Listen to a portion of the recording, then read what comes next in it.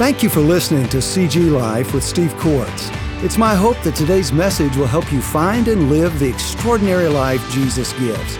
After listening to this podcast, I'd like to invite you to connect with me on Facebook, LinkedIn, Twitter, and Instagram for more updates and resources.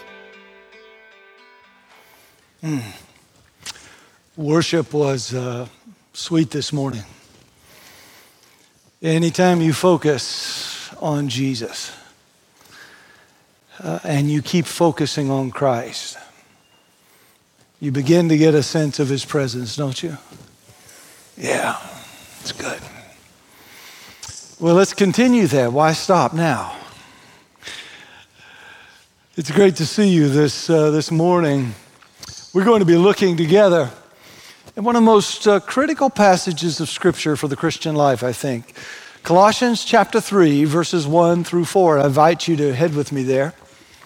I want to tell you why we're going there today, because we're we're ending today our series on stewardship.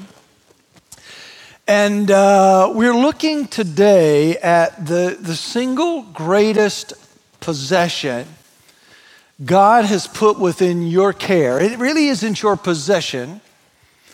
It is on loan to you, and that is your very life. Your very life. And I'm hoping that as we come to a close with this series, and as we end with this most important possession, that as you come away today, that you're going to come away with a better understanding of yourself and a better understanding of how you work and how your life was meant to be lived. That's a pretty tall order, huh? For one sermon and 4 verses. But let's see what God will do this morning, shall we? You and I live in an age where the battle for our minds has never been greater, has never been stronger. The reason for this, of course, is technology, and most particularly social media and the smartphones that enable and encourage our contact with them. I have both, I use both, so I'm not condemning by any means. But that is why the battle, there's an extraordinary battle for our minds that is taking place constantly. Back in 2020, Netflix released a documentary entitled The Social Dilemma. Have any of you seen it? Social Dilemma? The documentary explores just how dangerous social media is, especially as it's enhanced by smartphones. The documentary exposes the psychological manipulation that social media platforms perform on us whenever we use them. And they interview big tech execs from Google and Facebook and Twitter and YouTube and Instagram. And it shows how these companies seek profit and exploit users by driving more of our likes and clicks and comments and shares. They use intricate algorithms that aim to keep us scrolling on our phones, so we have a hard time putting them down. And it shows how every decision we make on social media, every like and every share, is recorded and factored in so that together they decide the next recommended piece of content we're shown. And when this happens, we get sucked into a digital reality that doesn't match the real world. We form an unhealthy addiction unknown to us as more and more of what we want and more of what we like is actually delivered to us, but in certain ways.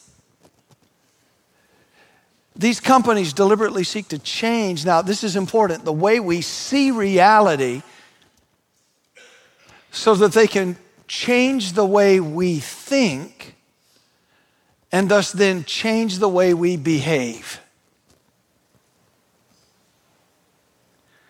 They do it for monetary gain. And the point of the documentary, which I found shocking and sobering, is these companies do it for monetary gain. We think we're using a product, but the reality is we are the product, and we are the ones being used. And we're just beginning now to see how unhealthy this situation is for us emotionally, psychologically, relationally. So in this strange new world of ours, believers and unbelievers alike find themselves in the midst of this great struggle, and it is a great struggle ultimately for our minds. Our focus and our attention are the prizes that are sought, and the reasons for it are clear. Focus and attention are our most valuable possessions, for whoever has your mind has you. Whoever has your mind has you. I wonder, though, if we believers fully understand how unhealthy this situation is, not just for us emotionally, psychologically, and relationally, but spiritually. To use the language of the Apostle Paul in his letter to the Colossians, if believers lose their minds, how many of you have felt like the world is losing its mind? You're right. Big tech got it. Big tech has it. But if believers ever lose their minds to anything but Christ, they quickly, Paul says, lose their grip on Christ and the nourishment and the strength and the capacity to battle sin that is naturally theirs in Christ. When we pull away from Him and our minds are not set on Him, we become very vulnerable. And we are taken, this is the way Paul describes it, we are taken captive. Now, while this battle for the mind is stronger than it's ever been from a human perspective, here's the reality, it's not new. The battle for the mind actually started way back in the beginning when Satan showed up and he said to Eve, do you remember his very first question? Did God say? What was he doing? He was launching the first salvo in an ongoing multi-generational battle for the mind. He wanted to change the way Eve thought and thought about, watch, God. He won that day. He successfully got her attention and changed her focus and life direction, and yours and mine too. And because this struggle for our minds is an ancient one, and because it's urgent too, it explains in large part our passage for today as we bring this series to an end. Paul gives you and I some succinct, clear directions for fending off every effort to take our minds and ourselves captive. He shows us how to steward ourselves well. And God asks us to listen carefully this morning. Let's look at it together. Colossians 3, beginning at verse 1. Paul says, if then you have been raised with Christ, seek the things that are above, where Christ is seated at the right hand of God. Set your minds on things that are above, not on things that are on earth. Why? For you have died, and your life is now hidden with Christ in God. And, verse 4, when Christ, who is your life, and I love that phrase, when Christ, who is your life, appears, then you also will appear with him in glory. Now, Lord God, here we are. We need your help and we need your understanding. Grant, Lord, that we might have insights, not just into your word today, but that we might, by way of your word, have insights into our own lives and our own living and our own commitments and our own ways of living and doing things and thinking about things and loving things and being distracted by things and putting our hope in things. Lord God, would you grant us insight for Christ's sake? Amen. Now, here's what I want you to see. From this passage, we learn there are 4 areas of a believer's life that require constant stewardship, constant care, constant protection. Paul says that in light of the battle for our minds and our lives, believers have got to do 4 things. Here they go. And they're around 4 areas. They've got to protect their affections. They've got to pay attention to their attention. They've got to beware worldly distractions. And they've got to claim their true destiny. And if we'll do these 4 things, we're going to fend off the attacks. We're going to fend off all of these efforts to control our minds and get a handle on our lives. We've got to protect our affections, pay attention to our attention, beware our worldly distractions, and claim our true destiny. Let's unpack this. Are you ready? Let's go. Here we go. First, Paul shows that good stewardship of ourselves in this struggle for minds and lives requires that believers protect their affections. Do you see it in verse 1? And in protecting, here's something I want you to see. In protecting their affections, believers have got to watch over what their hearts long for. Believers have to watch over what their hearts long for. Paul says, if then you have been raised with Christ, if your life has been spiritually united to the life of Jesus, so that it can be said of you that you're in Christ, that when he died, you died. When he was raised, you were raised. When he ascended, you ascended. That your life is now linked so to his that everything he did is credited to you. Then you can and you should, Paul says, verse 1, seek the things that are above where Christ is, seated at the right hand of God. The key phrase here for us is seek the things that are above where Christ is. Now, I want you to see right off the bat that seek here doesn't mean to strive. It doesn't mean to strive to possess the things that are in heaven, as if heaven has to be worked for. Rather, it means to passionately pursue a greater understanding of those things that are above. So Paul calls for a seeking that is a longing. He calls for a seeking that is a matter of the heart, that part of us that decides what we're concerned about and interested in and how we feel. This longing is a longing aimed in one direction. I guess he's saying in a way, have a one-track heart.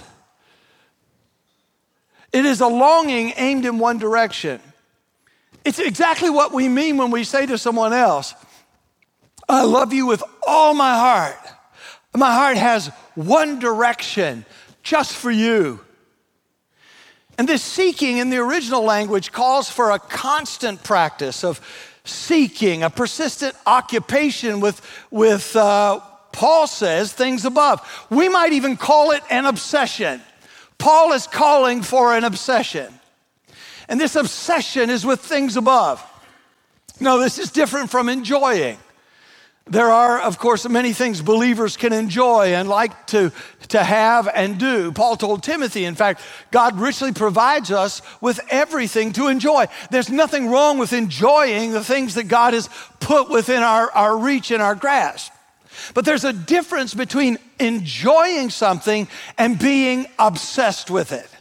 Some people eat to live and they enjoy it. Some people live to eat. I will confess, I'll just have a moment of confession that in my family growing up, we really came close to living to eat. And I never realized this. I just never, you know how when you're born into a situation, you can't see it because it's just so normal? Until you get married and then your eyes open and God's given you someone to speak into your ear and say things that you didn't really realize or recognize. I remember one time, Cheryl, we were in the car heading away from mom and dad's, and she said, do you know something I've noticed about your family? And I said, what is that? She said, whenever your family gets together, you always wind up talking about food. And I never thought about it. She said, Steve, it's so bad that when you eat, what you wind up talking about is what you're going to eat next. And I had never thought about it, but she was absolutely right. It's like you sit down for lunch, well, what are we going to have for supper?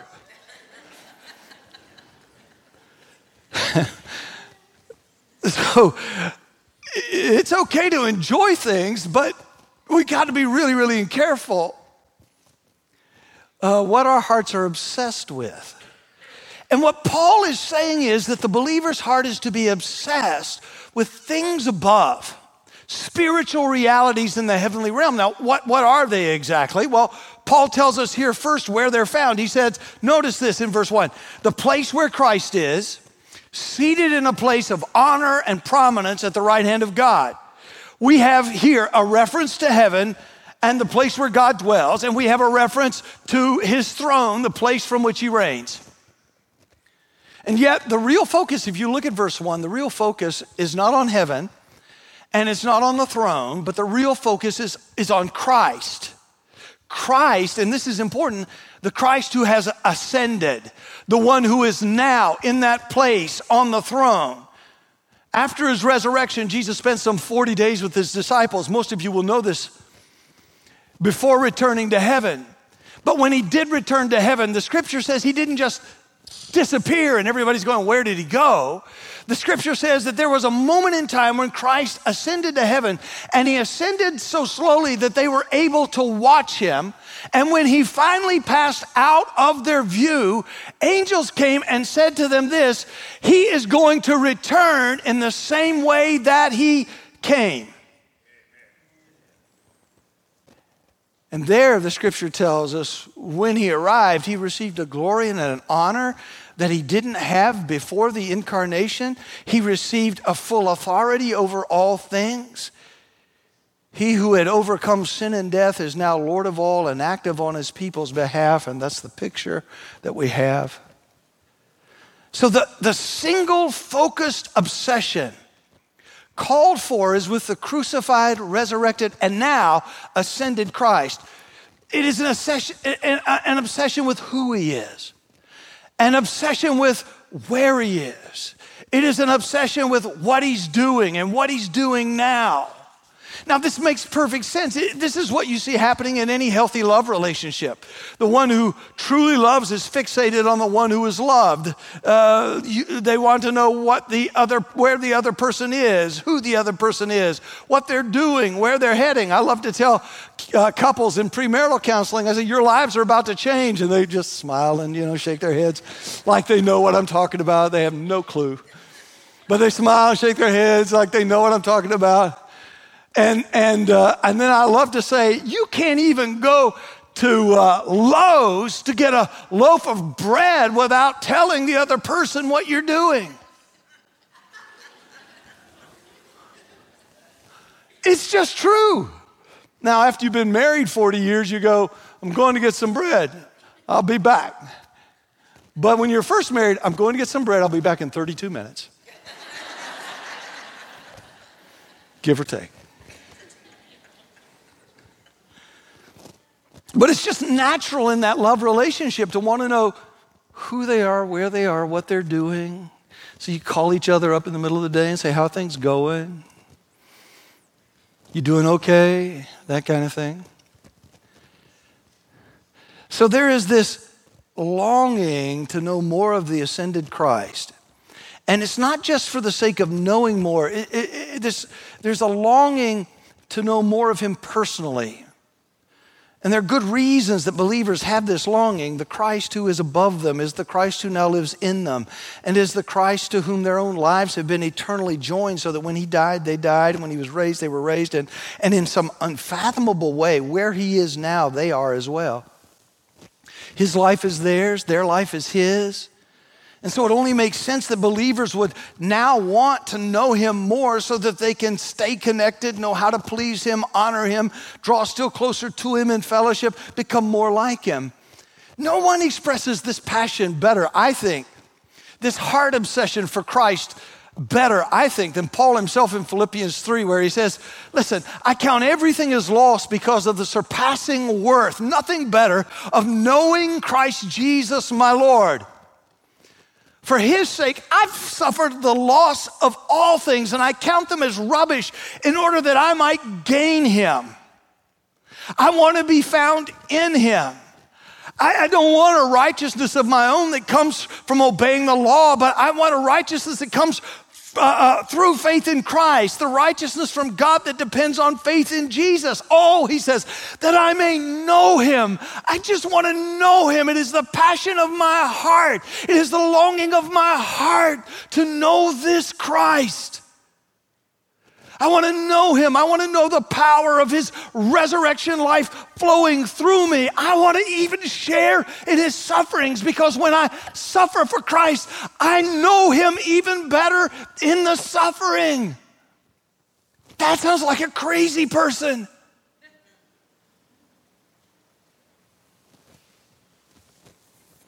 That's not a crazy person. That's a person who is in love with Christ.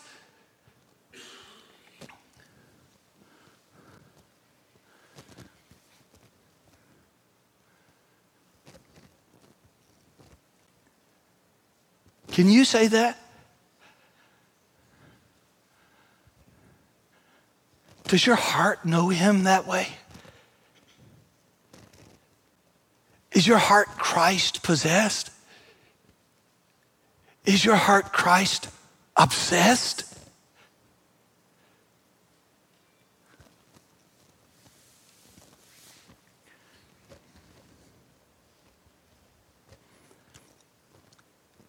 I'm going to say this very, very carefully. Be very careful that as a believer, your heart isn't centered on an experience you had in the past.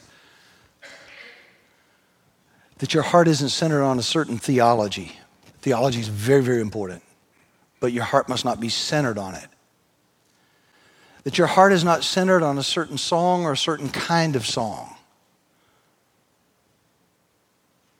That your heart is not centered even on a single passage of Scripture. And we must have the Word of God. But in the end, if you are a follower of Christ, your heart should be centered on a person. Known through the Bible. Known better through theology and exalted through worship, all of those things.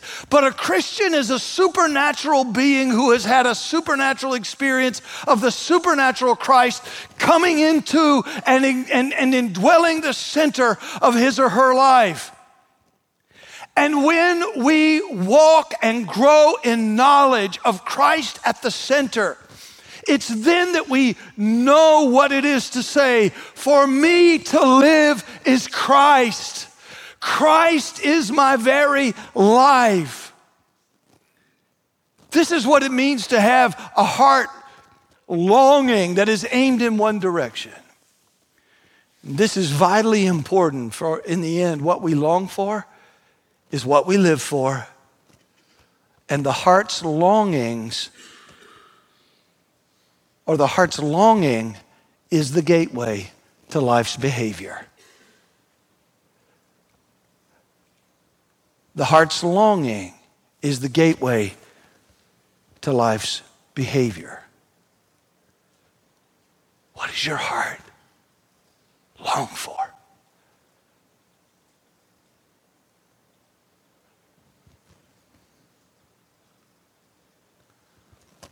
In the great struggle for our minds and our lives, believers have to begin by protecting their affections and watching over the longings of their hearts.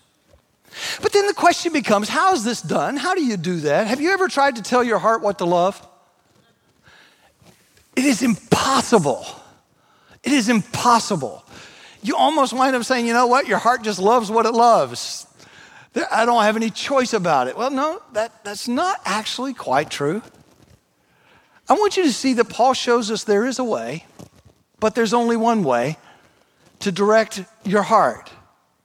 And he shows us that good stewardship, the good stewardship of ourselves in this struggle for minds and lives, requires that believers also pay attention to their attention. Look at verse 2, part A, and watch what their minds are focused on. Paul says, set your minds on those things that are above. Notice, watching and protecting the heart's longings actually requires something. We can't just tell our hearts to love Christ and expect them to obey. Paul shows us that hearts obsessed with Christ are led by minds set on Christ. I'll say that again. Hearts that are obsessed with Christ are led by minds that are set on Christ. And while the heart matters most in terms of driving how we live, the mind matters first because the mind leads the heart. Just as the heart is the gateway for our behavior, the gateway to the heart is the mind. And that's why Paul follows this call to seek things above with a call to the Colossians to set their minds on those same things, where Christ is, seated at the right hand of God. Now, this call to set our minds is a call to a particular kind of thinking. If seeking things above involves feeling or longing aimed in one direction, setting our minds on things above is thinking aimed in one direction, or what we might call heavenly focused thinking. To set your mind is to pay attention to habitually dwell on and think about a truth or a reality in order to align your life with that reality. If believers are to be persistently obsessed with the ascended Christ, they have to habitually and continuously think aimed in his direction. The one thing that will absolutely transform our worship on Sunday mornings is if you and I habitually live our lives Monday through Saturday, focused, our minds focused, thinking constantly about Christ. Because as our minds are constantly focused on Christ, our love for him will begin to expand. And when we come to sing the hymn of heaven, when we come to sing holy, holy, holy, that love that has been building up and been nurtured as we've kept our minds fixed on Christ crucified, Christ resurrected, Christ ascended, Christ coming again, as we've lived our lives day in and day out in that car line, on the soccer field, in that office, on the phone, waiting. When we've lived with our hearts and minds set on Christ, the love for Christ just begins to bubble up and ooze out. And I'm telling you, when you step into a worship setting, it comes. Have you ever been in a worship setting where you're going, I know this should really move me, but it isn't? And if you've ever wanted to blame the praise team, it's not their job to make you love Jesus.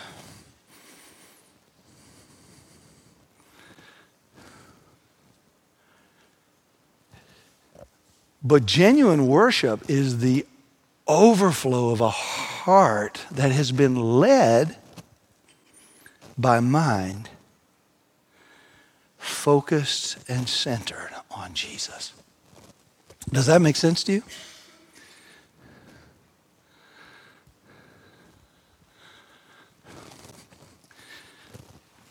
And that's why it's so important to pay attention to what you're paying attention to. That's why the first thing you put into your mind every day matters. Have you ever noticed that if you pick up, I know it sounds like I'm picking on technology and I'm not, but it is a problem. Have you ever noticed that if you get up in the morning, if you've got a smartphone, you probably have this problem. The first thing you reach for is, yeah. And there's somewhere you almost always go.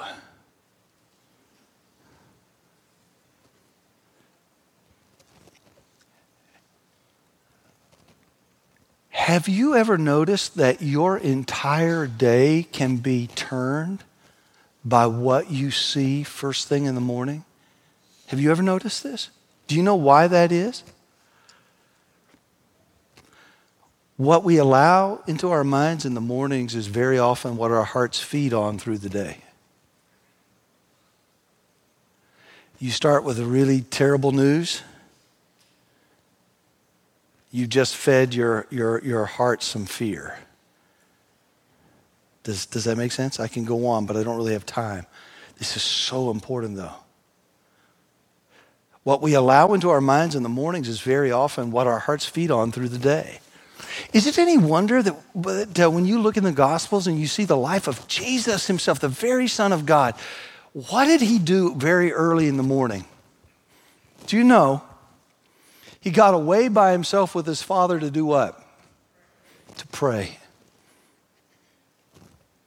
If Jesus needed to start his day, his morning, with his Father, can you think of anything more important for you to do? Or for me?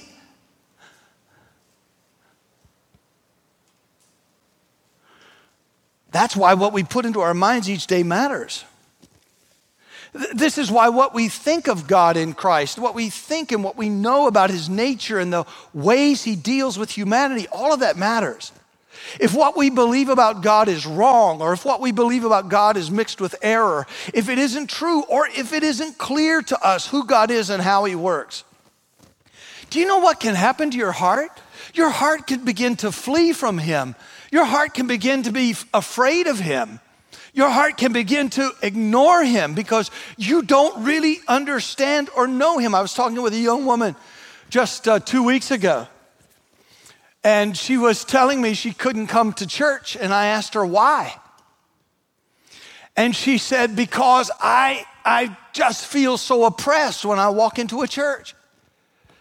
And I said, why? And she said, because I just feel judged. And I said, why? Because I feel like God rejects me. And I said to her, who is this God that is rejecting you? Describe him to me. Now, do not misunderstand me. Our God is a holy God, and sin is sin is sin. But what Jesus revealed to us is that our God is full of grace as well as truth. That the broken are offered healing. We all already stand condemned for our sin. He offers us healing that relieves us of our condemnation in Christ. Is that right? But the problem was she only had half a view of God. She really didn't understand who Jesus is or what he's done. And so when she came into church, she was coming into church feeling condemned by a God who sent a Jesus who only brought additional condemnation, whom she thought wanted her to work her way into heaven. She did not understand the truth as it is in Jesus. And because of that, her heart was close to God because she had the wrong God in view. This is why whether we think about him continually matters so urgently. As we understand more of what God has done for us in the Christ found in the Bible, if we think on these things, they make potent impressions on us. They fill our mind's attention and then direct our heart's affections. Well, loved ones, let me say this to you. The less we focus on, the less we grasp Christian truth, the less difference it will make in our lives. And the less impression Christ and his truth make on us, the less impression we make on the world.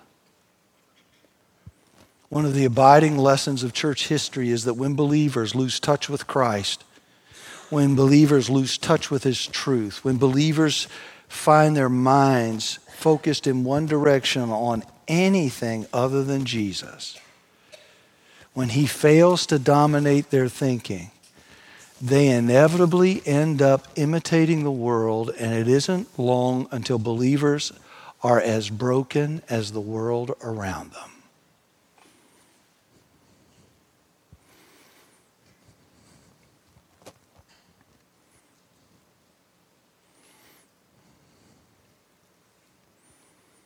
So we've got elections coming up in 2 weeks.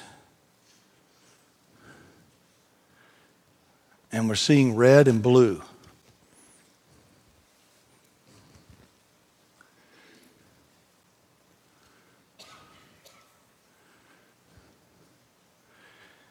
And what can happen so easily for us is that our minds get fixed, our minds get trained on an election. And guess what happens? We look just like the world.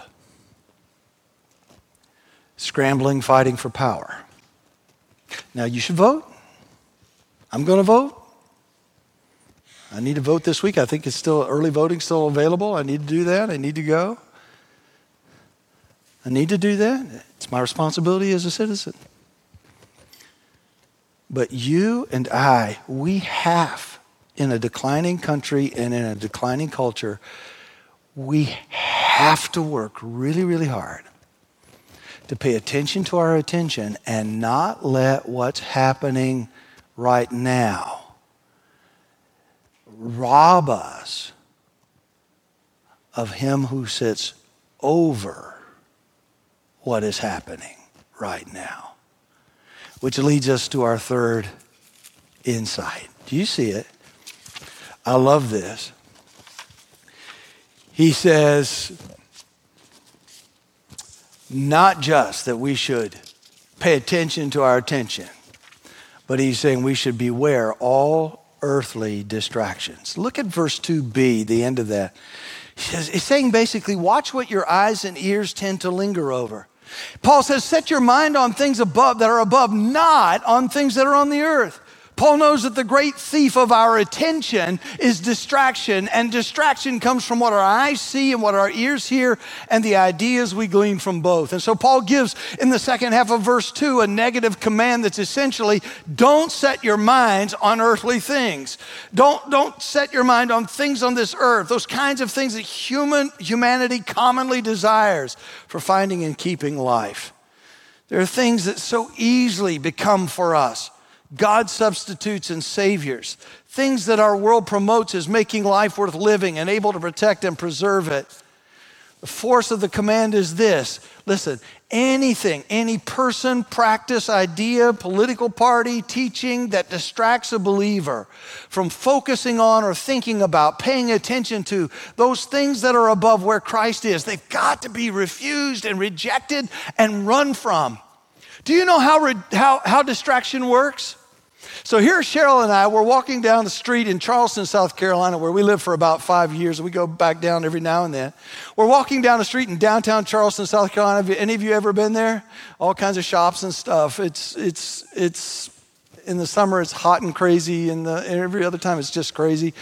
Just all kinds of shops. And so we're walking down, we're minding our own business, and a woman calls out from a shop over to Cheryl on the other side of a very broad street and says, hey, where'd you get your purse? Well, my wife is an extrovert. She'll talk to anybody. So she said back, Amazon. The woman called back to her and said, wow, I like that purse. I'd like to get one for my mother. In other words, you got an old lady's purse, ma'am.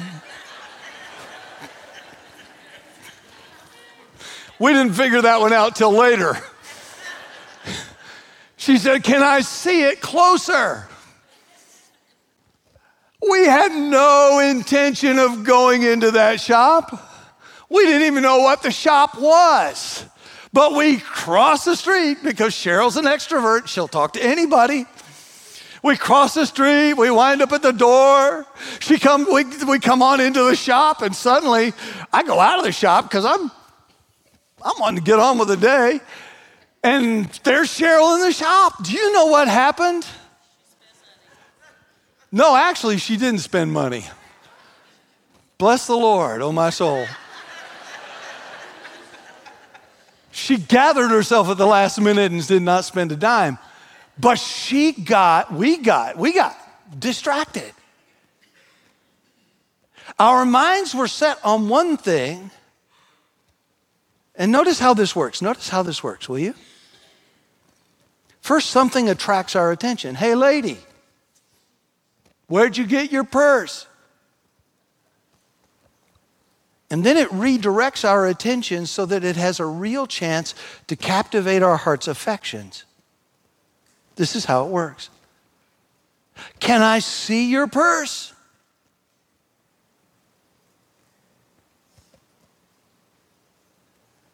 And once it's captured our heart's affections, it wants to capture us. We wind up in the store.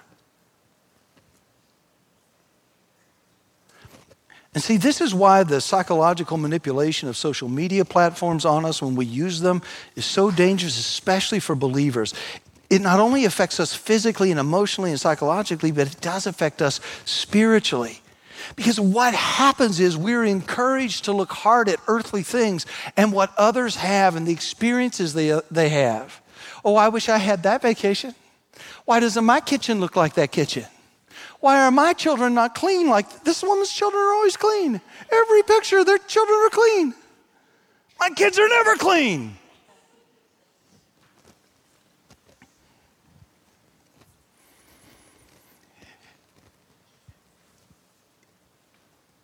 It attracts us, distracts us, redirects us, captures us. And before we know it, we're living just like the world, saying, if only my house were perfect, if only my kids were perfect, if only my wife were perfect, if only I were perfect, if only. And we're captive. And this process of distraction can be quick or it can unfold over time, but it is possible anytime, and it happens all the time. Beware the ever-present opportunity to be attracted, distracted, redirected to earthly and temporary things, as if somehow they're precious and life-giving.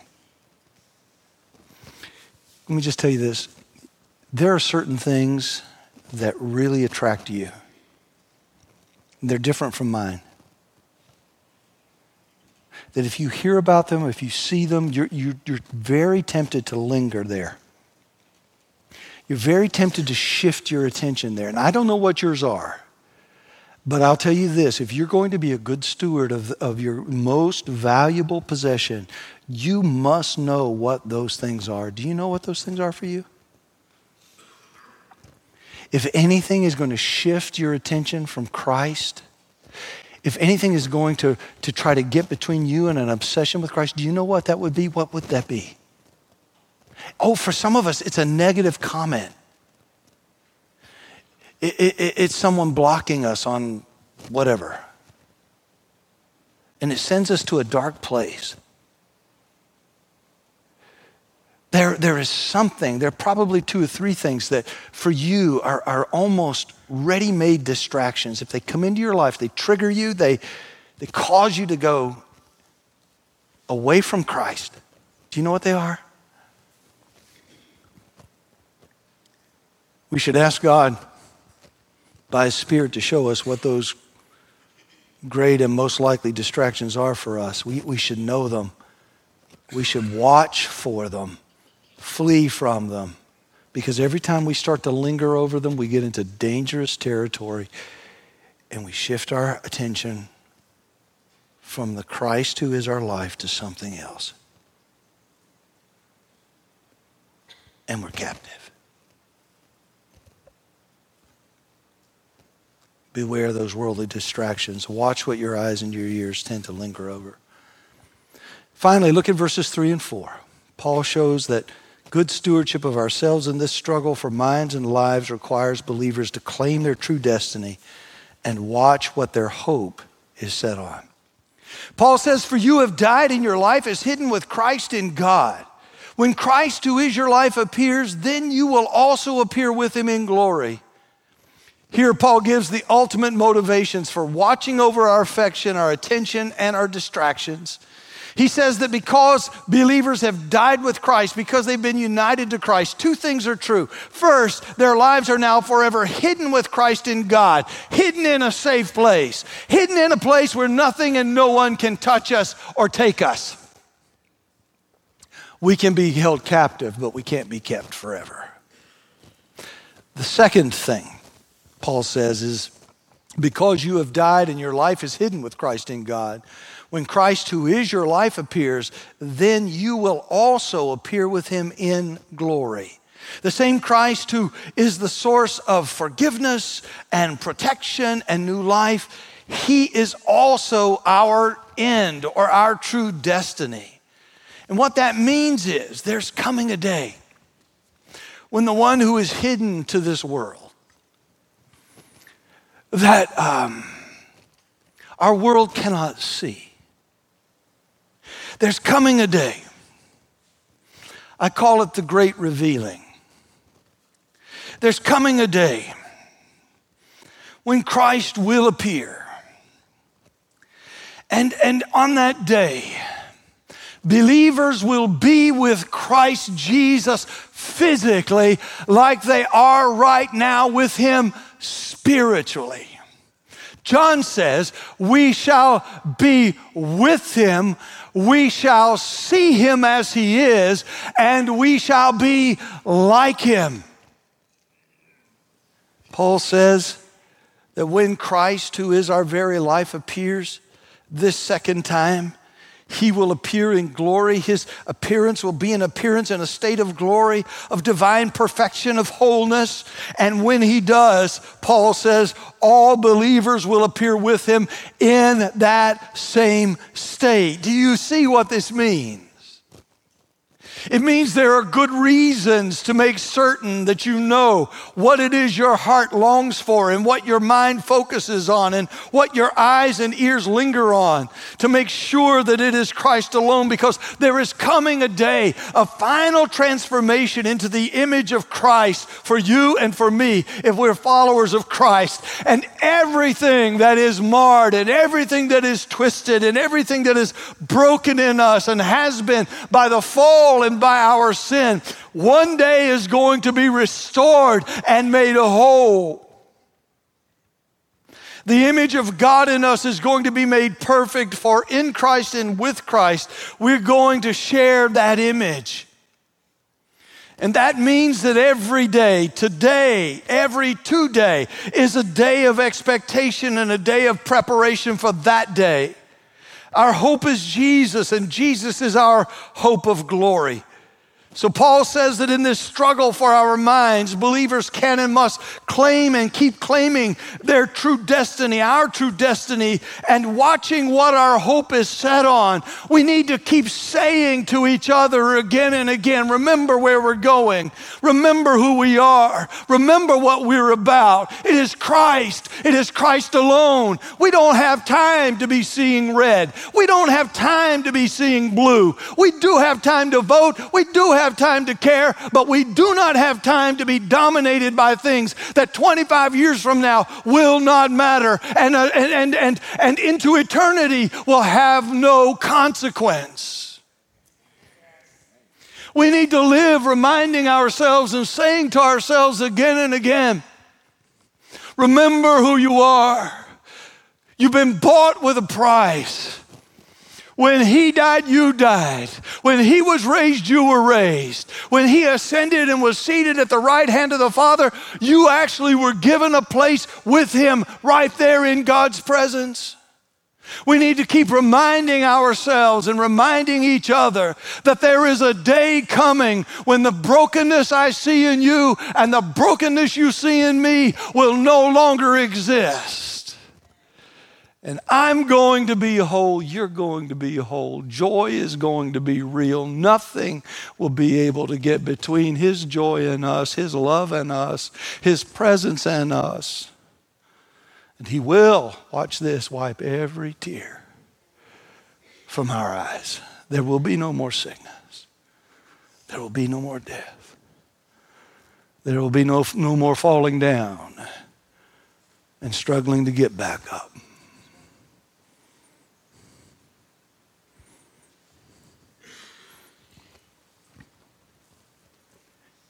He's our hope.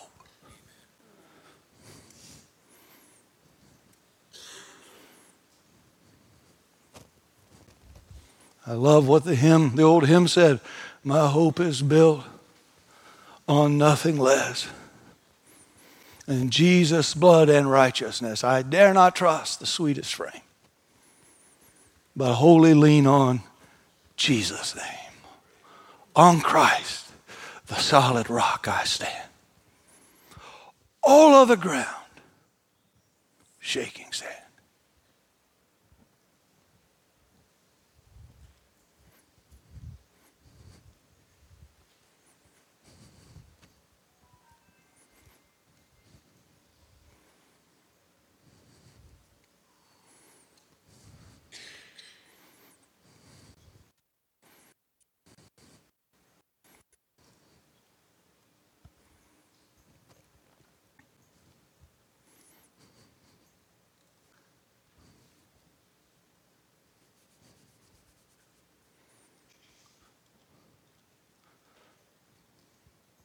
Mind your heart.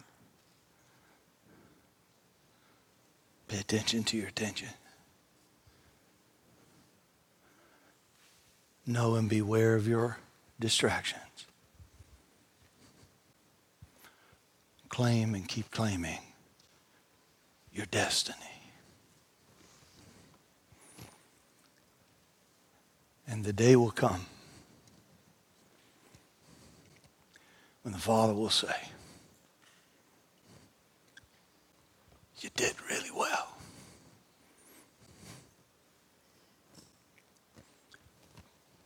You did really well.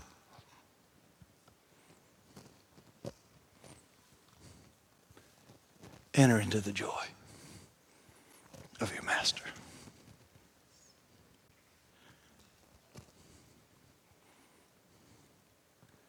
I'm living for that day. Are you? I long for that day. Do you?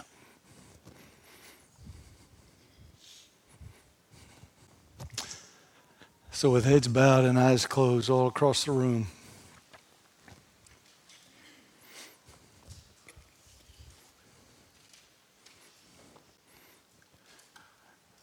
would you ask God to show you your heart and what you're longing for? Would you look at this past week and take a quick, honest appraisal of what your mind's been fixed on? Whatever your mind's been fixed on, remember your heart's been feeding on. It may explain why you've been so full of anxiety or anger or frustration.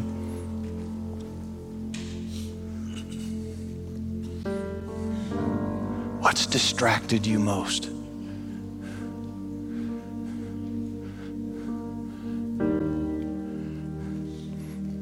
And what has been your hope? What have you been saying? Oh, if only. If only.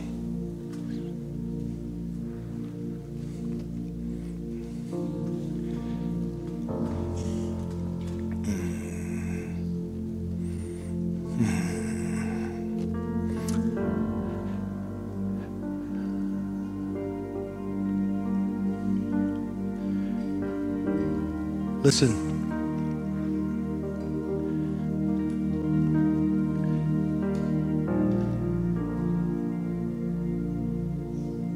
You may be like the young woman I spoke with a couple of weeks ago. You may be one of those whose heart has been running from God, afraid of Him, afraid of being condemned, overcome, overtaken, beaten down.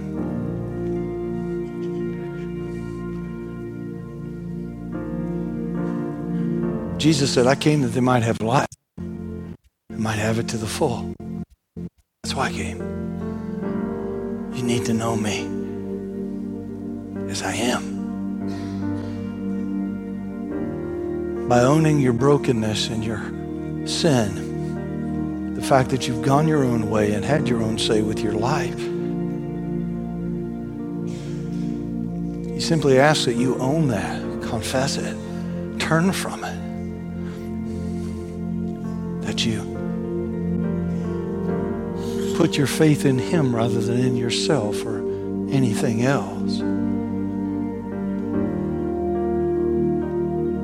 That you come to Him with open hands, bringing all of your past, your present, and your future,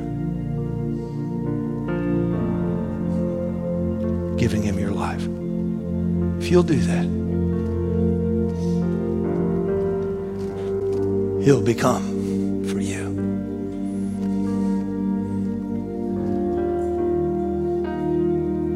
A love worth having. A hope worth living for. And He says to you today, come to me. Now, Lord, do the work that only you can do in the hearts and minds of believers.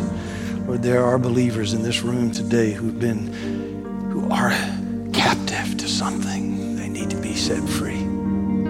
There are others who've never come to a living personal relationship with Jesus. They need to be set free. And I pray that today would be the day when they would take that step to freedom in Christ Jesus. I pray and ask it in Jesus' name. Amen. Thanks for joining me today. If you enjoy these podcasts, take a moment to rate and review CG Life with Steve Courts.